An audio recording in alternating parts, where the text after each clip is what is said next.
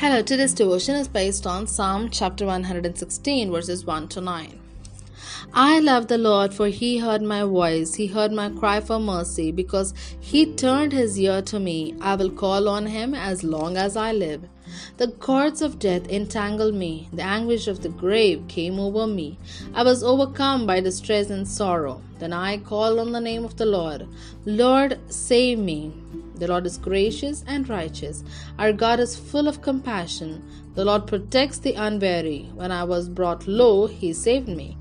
Return to your rest, my soul, for the Lord has been good to you. For you, Lord, have delivered me from death, my eyes from tears, my feet from stumbling, that I may walk before the Lord in the land of the living. Here ends the Bible reading.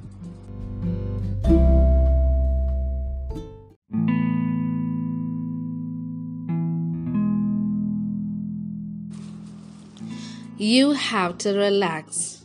Return to your rest, my soul, for the Lord has been good to you. Psalm chapter 116, 7.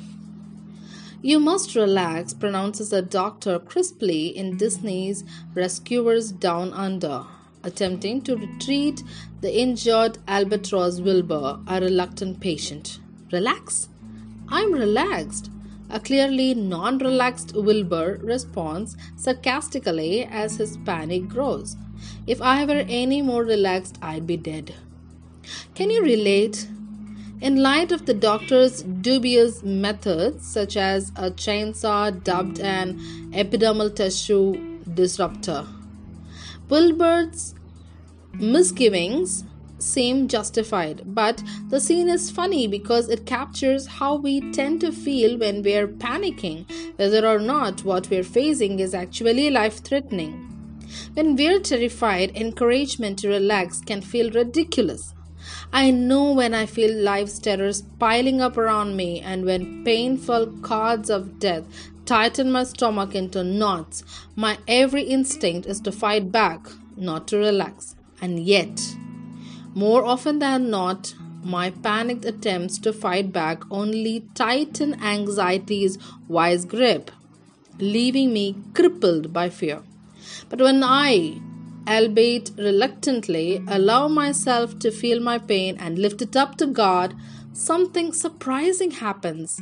The knot inside me relaxes a bit, and a peace I can't understand rushes through me. And as the Spirit's comforting presence surrounds me, I understand a bit more the truth at the heart of the gospel. We fight best when we surrender into the powerful arms of God. What struggles do you think as cords of death in your life? How could you grow in surrendering to God's love and care in the hard times? Let's think about it. God, help us surrender our desperate attempts at control and let go of the burdens we weren't meant to bear to find rest in your grace and goodness. Amen.